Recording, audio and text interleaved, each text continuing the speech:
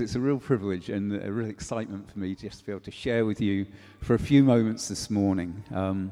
We're in a sort of mini-series just talking about what it means to be an apostolic people.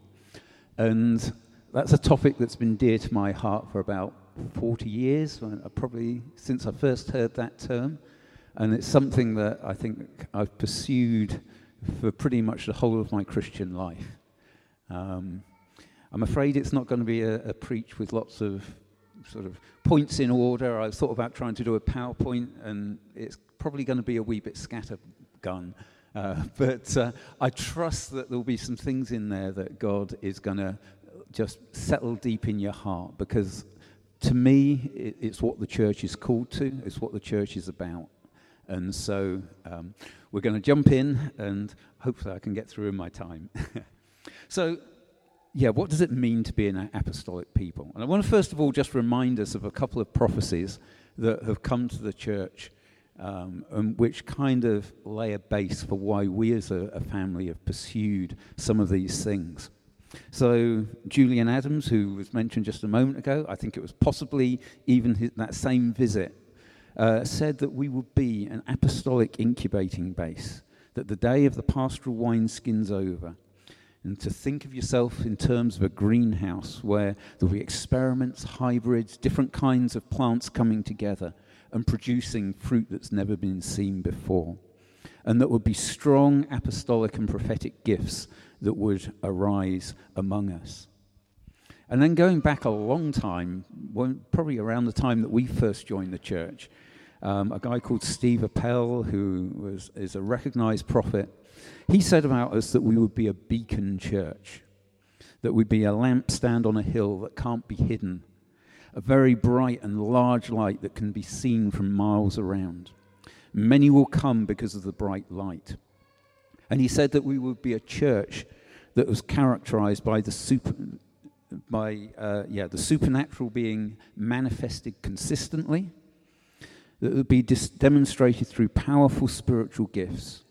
Many parts of the church family will contribute.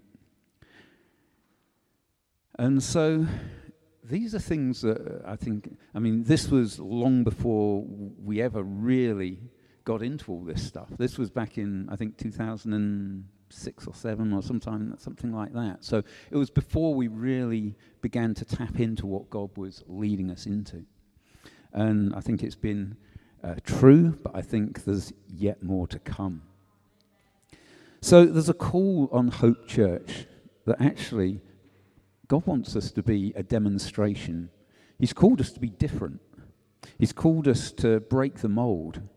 And he's called us to be a forerunner and an example, to bring unity in the church, to bring freedom, and to reveal his kingdom on the earth. This is an apostolic call. And so I want to explore this a little bit more this morning. What it is that God's called us to, maybe a little bit of what that looks like. Still very much an experimental journey, and I hope you're up for the ride. So let's begin just by reminding ourselves what the word apostle means. So it comes from the Greek, as many of our biblical words were. But it wasn't originally a word that was used in the church. It was used to describe either an emissary or somebody who was sent. And it was a word that was kind of taken on by the church. And we now see an apostle, somebody basically who has been sent by God, maybe to a specific place or to a region, and they come with a message, and they come as a gift to the church. Now, in the New Testament, there were 12 apostles initially, and they were the ones who kind of walked with Jesus, and then more were added to their number as well. And so, there's been this kind of heritage of apostles through the church. And Ephesians 4 kind of sets the scene for this. It says, and he gave some as apostles, some as prophets, some as evangelists, some as pastors and teachers, for the equipping of the saints, for the works of ministry, for the building up of the body of Christ until we all attain unity of the faith and of the knowledge of the Son of God, to a mature man, to the measure of the stature which belongs to the fullness of Christ. So there we see some of the purpose of the gifts that God gives to the church. And then in 1 Corinthians 12 it says, "Now you are Christ's body and individually parts of it. And God has appointed in the church first apostles, second prophets, third teachers, then miracles and gifts of healing, helps, administrations, and various kinds of tongues. Are all apostles? No. Are all prophets? No. Are all teachers? No. Are all workers of miracles? No. Do all have the gifts of healing? No. Do all speak in tongues?" Etc., etc. But it says, "Earnestly desire the greater gifts." So apostles then are gifts that are given to the church. They're part of the functioning body. And they're God-appointed. Now, I think there are many perhaps self-appointed apostles out there, and there's, I think, an awful lot of misunderstanding of about what an apostle actually is and does within the church. And I think that's maybe one of the things we're called to, is to actually cut through some of the misappropriation of words, perhaps, and to restore God's heart in this whole area. When we think of the picture of the body, I think of the apostle actually as the heartbeat of the church, the beating heart. The apostle is the one who brings that kind of life-giving flow. And without it, the body would die, or at least it's going to end up on life support, which isn't a lot of use to anybody, really. It's preserving, but it's not allowing the body to function as it should. So for me, the apostle is kind of the beating heart of the church, the driving force, the one who carries God's agenda. And it's a foundational ministry. So in that passage in 1 Corinthians 12, it talks about first apostles. And I refer to this as the apostolic priority, if you like. It's important that it's the apostles who are the ones who are setting the tone in the church. If we don't, we end up with a skewed view of A, what the church is, and B, what God looks like as well. And God is restoring this apostolic view to the church. Now, I'm going to take a moment to describe what can happen when the apostles actually aren't present in the church. Now, these are caricatures. They're not pictures of a particular church or anything like that. They're probably taking things to the extreme. So just a wee health warning. But actually, if we don't put the apostles first in the church, then other gifts will take the lead. These gifts are great, they're amazing, we need them. But if we don't put the apostle in the place of kind of giving that life-giving flow, then we end up in some difficulties. Now, in the Western church, particularly 20th, 21st century, we've got very used to seeing pastors and teachers who lead the way. And there are a lot of great things about this. People feel very secure, they feel very loved, they feel intellectually challenged, perhaps, and it's really great. But often the other gifts don't thrive in that place. So the prophetic, they're often seen as a bit weird, out there. Your Ezekiel's, torn robes and down wells and all these different things. It was Jeremiah, wasn't it? Yeah. Typically in that environment, prophets don't thrive. Similarly, the evangelists are probably seen as, those crazies who are always talking to people about Jesus and actually just make you feel a little bit uncomfortable.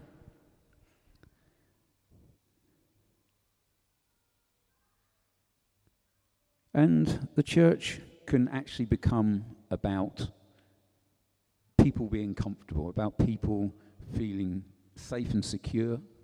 But that can often lead to inaction and a lack of,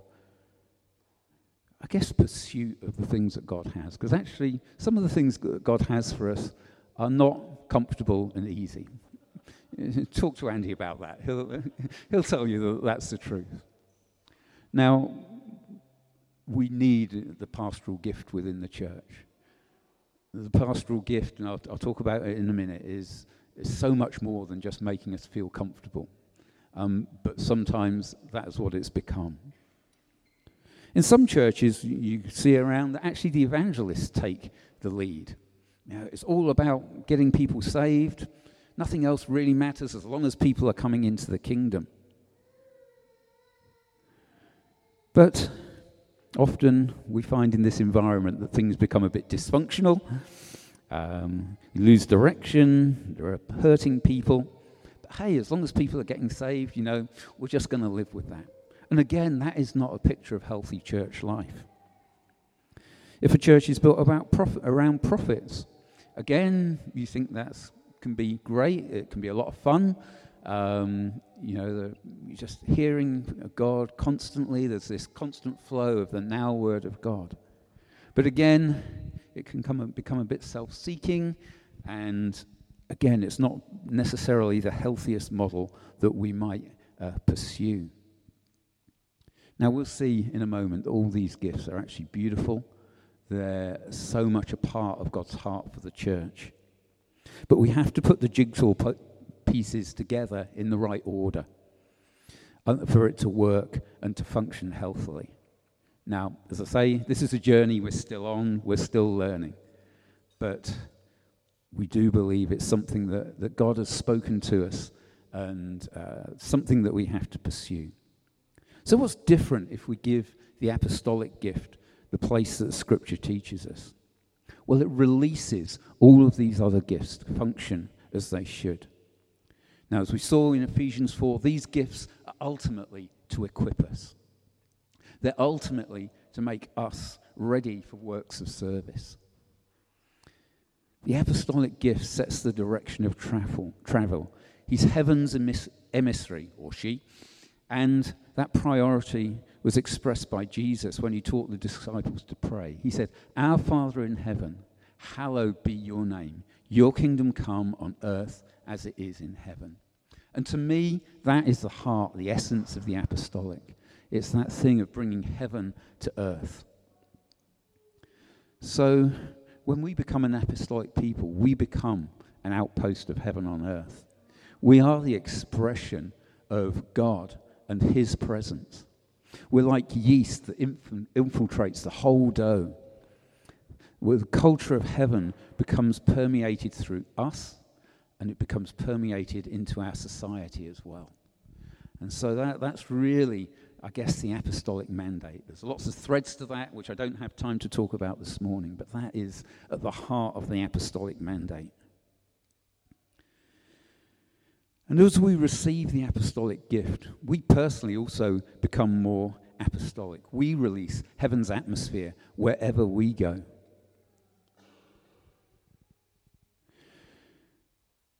So we overflow in the miraculous. Our gifts are activated, and they're given a context in which to work. And there's a whole bunch here that we could unpack. I just wanted to say a couple of things about what that can look like for the other gifts. So, as I said, in other paradigms, often the prophetic is seen as a bit out there, often ignored. In the apostolic domain, the prophetic is honored. It's seen as valid. It's seen as an essential part of the jigsaw that God's putting together. It helps to determine our trajectory, the way that we go, the direction of travel. As the prophets hear God and submit their what they're hearing, it informs the way that we go. We listen, we weigh, and we act accordingly. The pastors, as I said, it's so more than just making people feel happy. The heart of the pastor, as I understand it, is that actually people should become free, that they should become whole, and that they should become mature in their faith. Now, there are moments where that's going to look like putting your arm around somebody's shoulders and, just letting them cry on your shoulder. Other times, that's going to look like, come on, you can do this. Sometimes it's going to be imparting, just skills or wisdom, so many different things. But pastors equip people to be the best version of themselves. Teachers, again, teaching isn't just about imparting knowledge. Now, that's a part of it, but actually, in the apostolic environment, I believe that the teachers are there to actually give a context to the move of God among us. When the apostles take the lead, God is going to show up. Things sometimes are going to look messy, but actually the teachers are there to help us to understand that, to put that in context, to put it in a scriptural context. Again, so much more to what teachers can do, but that's just one aspect that perhaps stands out, I think, as a bit different from what we've traditionally seen teachers to be. That enables us to embrace it with confidence. You know, when the weird stuff's going on or whatever, actually, if we have teachers who are saying, actually, in the scripture, you know, they all fell down under the presence of the Spirit. That's normal.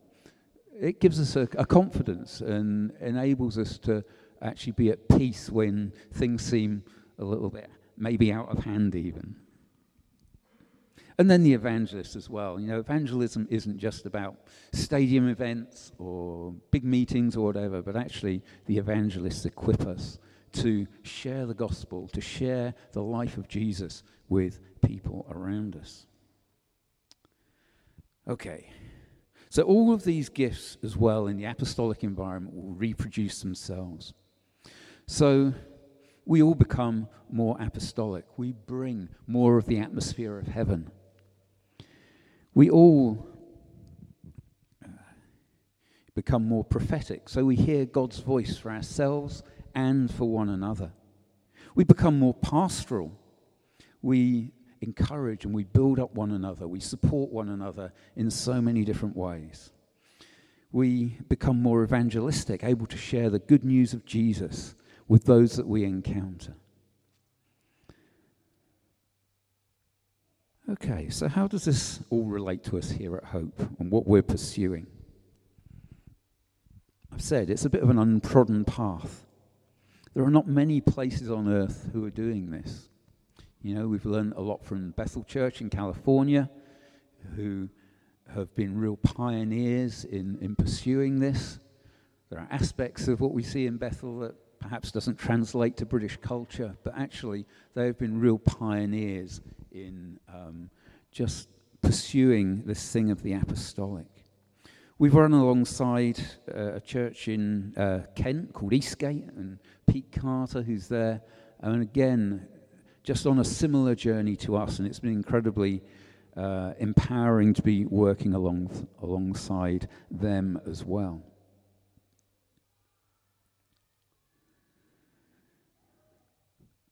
Now,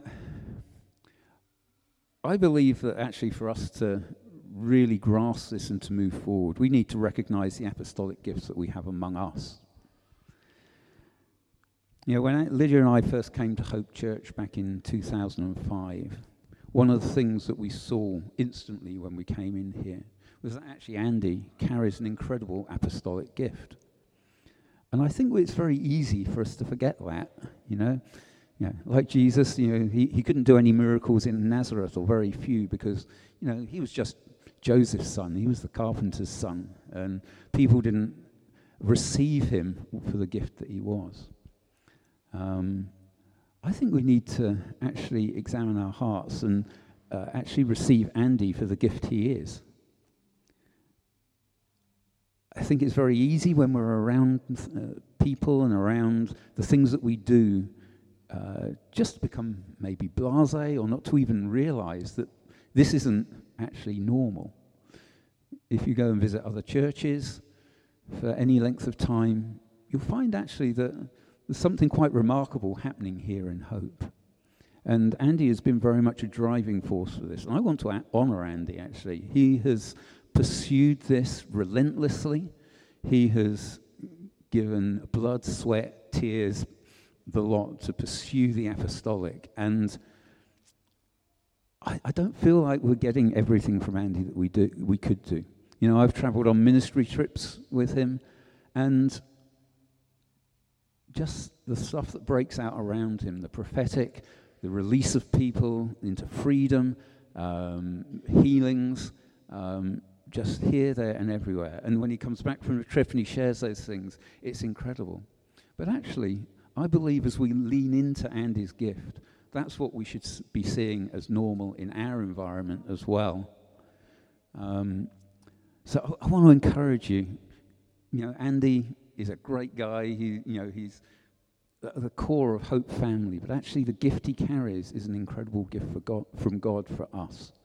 And we need to reach into that, because actually, I think that's a key to us becoming all that God has called us to be. Now, in the eldership team, we recognize that gift and we follow that gift. But actually, there's a differing, because we all carry different gifts. And so, Andy sets that apostolic kind of direction, but actually all the other gifts then flow in and mix with that. And as we've grown our vision management team, we've got folk on there with teaching and pastoral gifts as well, who are all feeding into this. And as we catch this kind of apostolic flow and these other gifts weave in with that, it's incredibly powerful. And I believe that, God has something incredible for us as a church. So quickly, I'm going to try and finish, because I'm aware my time is nearly gone. So what are the hallmarks of what God wants to do among us? I think the first thing is worship. Actually, it's something that has grown in Hope Church. It's something that people who touch Hope Church are influenced by. So it was lovely to hear Duncan and Ruth a couple of weeks ago just saying how the worship at Hope had sustained them through a couple of years out in the outback in Australia. Guys like Danny Silk have come into Hope Church, who's been around the world, and said, actually the worship here is some of the best he had ever experienced. Julian Adams, who we've mentioned before, has, when he was here in 2019, again just picked out worship as one of those key areas, as something that God's doing. And worship is central to this apostolic direction, because worship is where we encounter God. Worship is the atmosphere of heaven. It's actually what's happening in heaven 24/7. And as we worship here, we're bringing heaven to earth. So worship is really one of those keys. Signs and wonders. It's something we've talked about a lot. And again, it's one of those things that is a distinctive in the apostolic environment. And so, obviously, that's something that we're going to pursue. Sometimes it brings up hard questions. Why doesn't somebody get healed? I think there are things that, there's a mystery sometimes in our pursuit of God. And I think, that's something that, it's the tension that we walk in. Freedom. God's purpose for every one of us is to be free. It's to be free from fear, to be free from the fear of what people think of us, to be free to live the life that he has for us, to be free to share his love and his heart to people around us. And so again, we're looking to create, if you like, a non-coercive environment. We're not telling you, you've got to do this. But we trust that as you catch the heart of what God's doing, you're going to throw yourself into the things that he's put in your heart. It's about equipping. So creating an environment where we can all tap into heaven's resources. So we've run things like Hope School of Supernatural Living.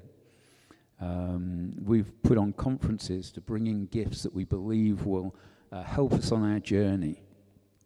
We've got a new mentoring program coming up, which is really exciting as well. Again, just to push us and provoke us to go further in God.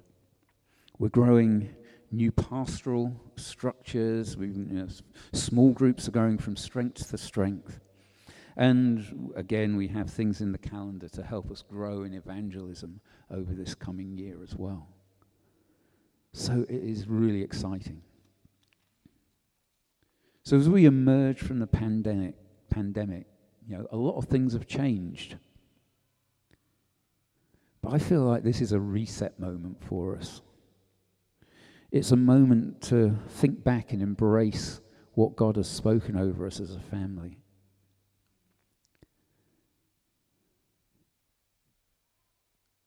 A time to think about what He's spoken over us personally as well.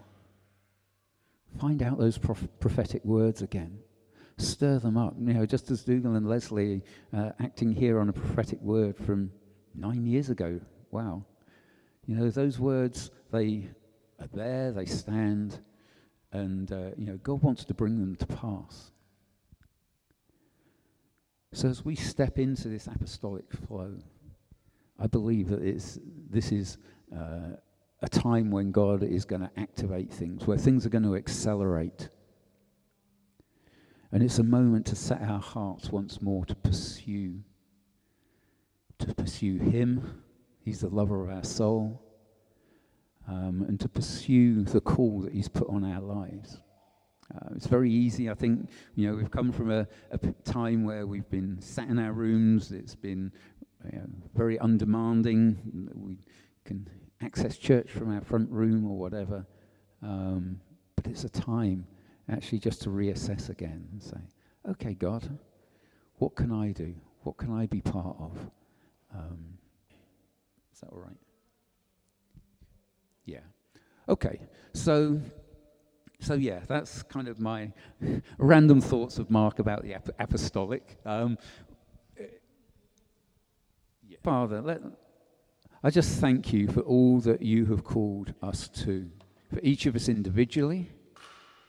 God, I thank you for the gifts that you've put in us. I thank you for the passions that you've put in us. And God, I just pray that in this season, it will be a time when those passions and gifts will be reignited, where we connect with the purpose for hope as a family as well. God, I just pray that we would learn to receive the apostolic, that we would learn to live in the flow of that. God, do take us out of our comfort zones. Do stretch us. Do grow us in this season. Oh, yeah. We thank you that actually ultimately it's not about a church, but it's about you. It's about your commission of us bringing the rest of the world into connection with you. You are so good, God. We're just going to sing. We're going to sing Our Father in Heaven. And there's a line in there that says, let heaven come. And as we sing that, I just want you to ask the Father, how can I bring heaven? What are the things that you've put in my hand to bring heaven? How can I bring heaven in hope? How can I bring heaven in my family, in the people that I meet day by day? Yeah, God, that is our cry. Let heaven come. God, we yield ourselves to you now. Lord, we lay down past hurts and past disappointments, past expectations, and we lean into you. Whoa. We want to be your instruments. We want to be sharpened. We want to be trained. We want to be impassioned for you. God, that as we catch sight of you again and again, that our response will be to lay down our lives for you. Yeah, we're told to take up our cross. Maybe that isn't popular, but God, you are worth every ounce of our energy, every ounce of our being, to make earth look like heaven. Oh, Lord, and Lord, you know we need it. God. Yeah, God. Let earth look like heaven. And may we be part of that. Amen.